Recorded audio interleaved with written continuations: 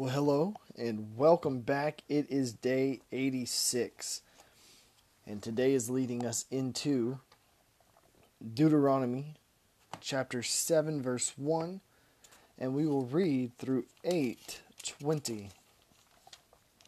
So just make sure I'm getting in the right spot before we start. All right. The privilege of holiness. When the Lord your God brings you into the land you are about to enter and occupy, He will clear away many nations ahead of you: the Hittites, the Geshites, Amorites, Canaanites, Perizzites, Hivites, and Jebusites. These 7 nations are greater and more numerous than you. When the Lord your God hands these nations over to you and you conquer them, you must completely destroy them. Make no treaties with them and show them no mercy. You must not intermarry with them. Do not let your daughters and sons marry their sons and daughters, for they will lead your children away from me to worship other gods. Then the anger of the Lord will burn against you, and He will quickly destroy you. This is what you must do. You must break down their pagan altars and shatter their sacred pillars. Cut down their Asherah poles and burn their idols, for you are a holy people who belong to the Lord your God. Of all the people on earth, the Lord your God has chosen you to be His own special treasure. The Lord did not set His heart on you and choose you because you were more numerous than other nations, for you were the smallest of all nations. Rather, it was simple that the Lord loves you, and He was keeping the oath He had sworn to your ancestors. This is why the Lord rescued you with such a strong hand from your slavery and from the oppressive hand of Pharaoh, king of Egypt. Understand, therefore, that the Lord your God is indeed God. He is the faithful God who keeps His covenant for 1,000 generations and lavish His unfailing love on those who love Him and obey His commands. But He does not hesitate to punish and destroy those who reject Him.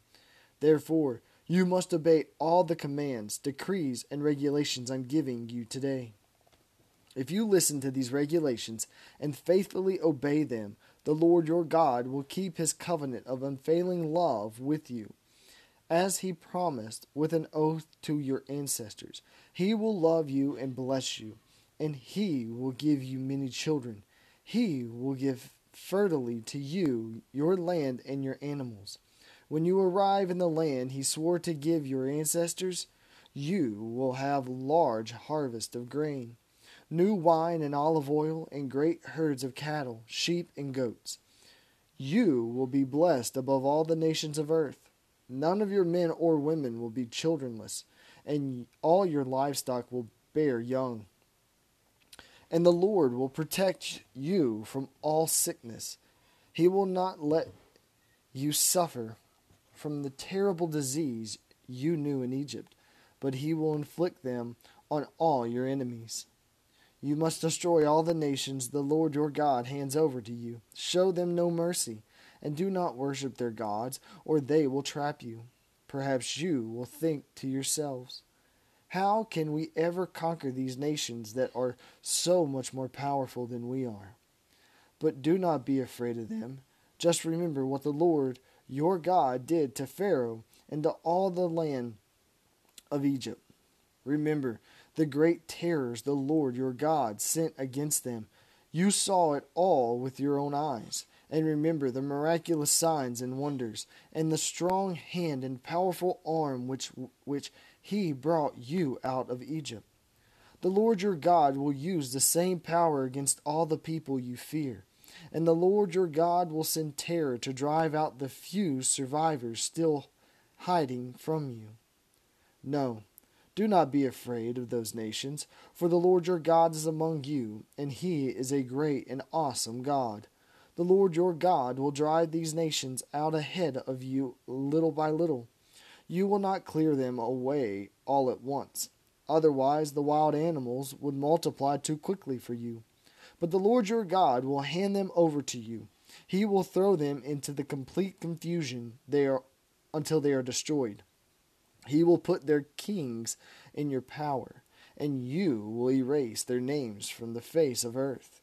No one will be able to stand against you, and you will destroy them all. You must burn their idols in fire, and you must not covet the silver or gold that covers them. You must not take it at all, or it will become a trap for you. For it is detestable to the Lord your God. Do not bring any detestable objects into your home, for then you will be destroyed. Just like them, you must utterly detest such things, for they are set apart for destruction. A call to remember and obey. Be careful to obey all the commands I am giving you today. Then you will live and multiply, and you will enter and occupy the land the Lord swore to give your ancestors. Remember how the Lord your God led you through the wilderness for these 40 years, humbling you, testing you to prove your character, and to find out whether or not you would obey his commands.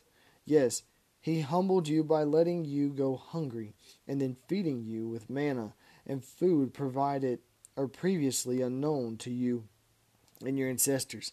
He did it to teach you that the people do not live by bread alone.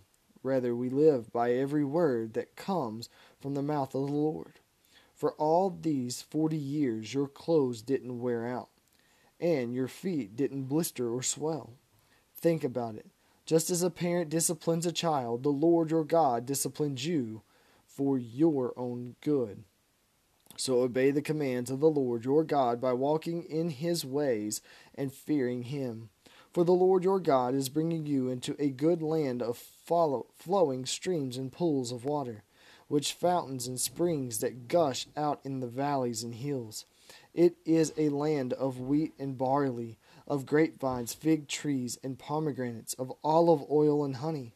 It is a land where food is plenty and nothing is lacking. It is a land where iron is as common as stone, and copper is abundant in the hills.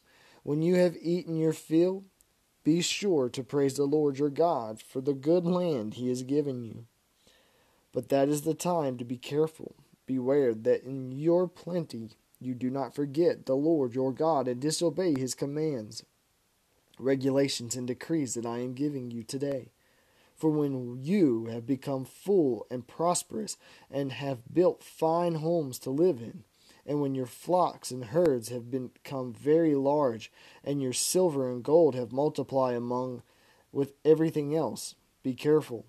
Do not become proud at the time and forget the Lord your God who rescued you from slavery in the land of Egypt. Do not forget that he led you through the great and terrifying wilderness with its poisonous snakes and scorpions, where it was so hot and dry.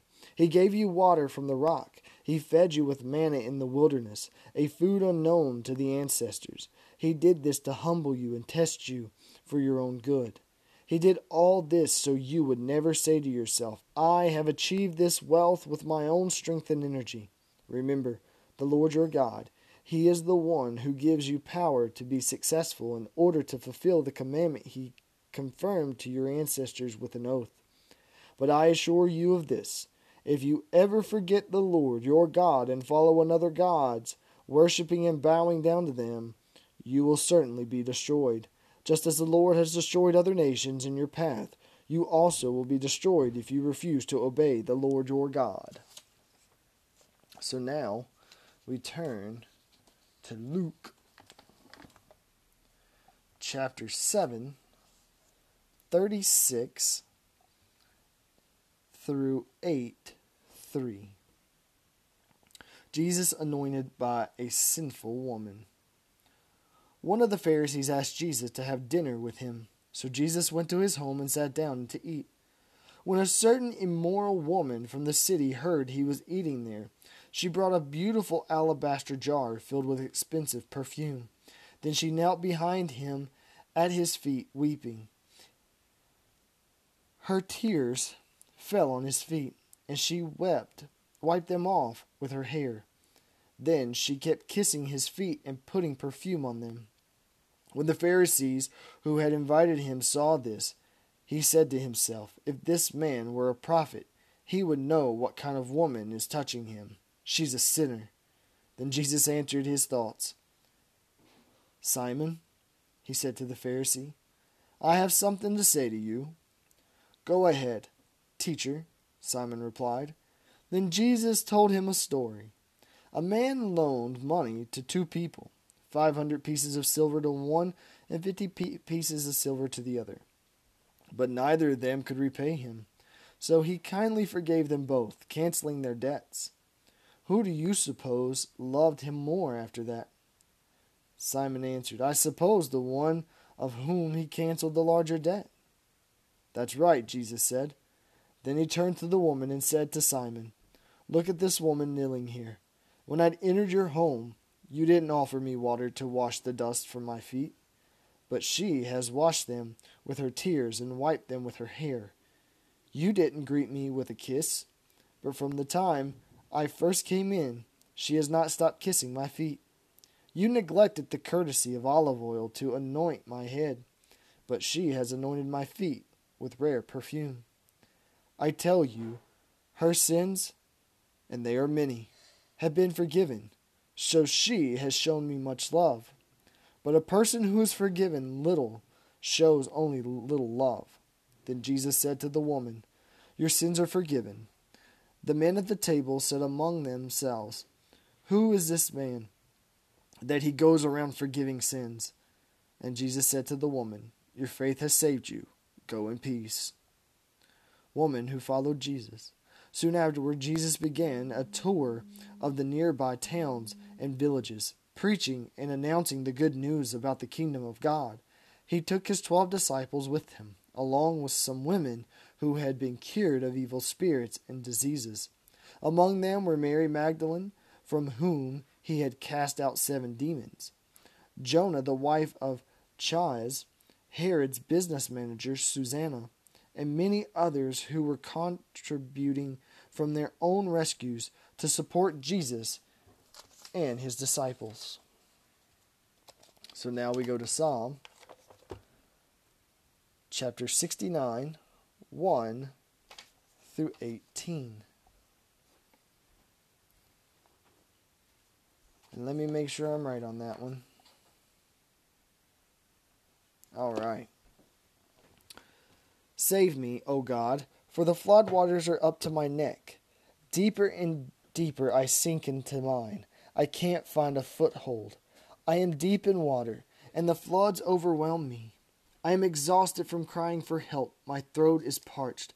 My eyes are swollen with weeping, waiting for my God to help me. Those who hate me without cause outnumber the hairs on my head. Many enemies try to destroy me with lies, demanding that I give back what I didn't steal. O God, you know how foolish I am. My sins cannot be hidden from you. Don't let those who trust in you be ashamed because of me. O sovereign Lord of heaven's armies, don't let me cause them to be humiliated, O God of Israel. For I endure insult for your sake. Humiliation is written all over my face. Even my own brothers pretend they don't know me. They treat me like a stranger. Passion for your house has consumed me, and the insults of those who insult you have fallen on me. When I weep and fast, they scoff at me. When I dress in burlap to show sorrow, they make fun of me. I am the favorite topic of town gossip, and all the drunks sing about me. But I keep praying to you, Lord, hoping this time you will show me favor. In your unfailing love, O God, answer my prayer with your sure salvation. Rescue me from the mud. Don't let me sink any deeper. Save me from those who hate me, and pull me from those deep waters. Don't let the floods overwhelm me, or the deep waters swallow me, or the pit of death devour me. Answer my prayers, O Lord, for your unfailing love is wonderful. Take care of me, for your mercy is so plentiful. Don't hide from your servant. Answer me quickly, for I am in deep trouble. Come and redeem me. Free me from my enemies. And now we turn to Proverbs chapter 12, verse 1. To learn, you must love discipline.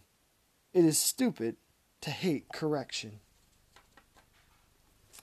And again, we thank you for joining us today, and this is the Word of God for the people of God. Thanks be to God.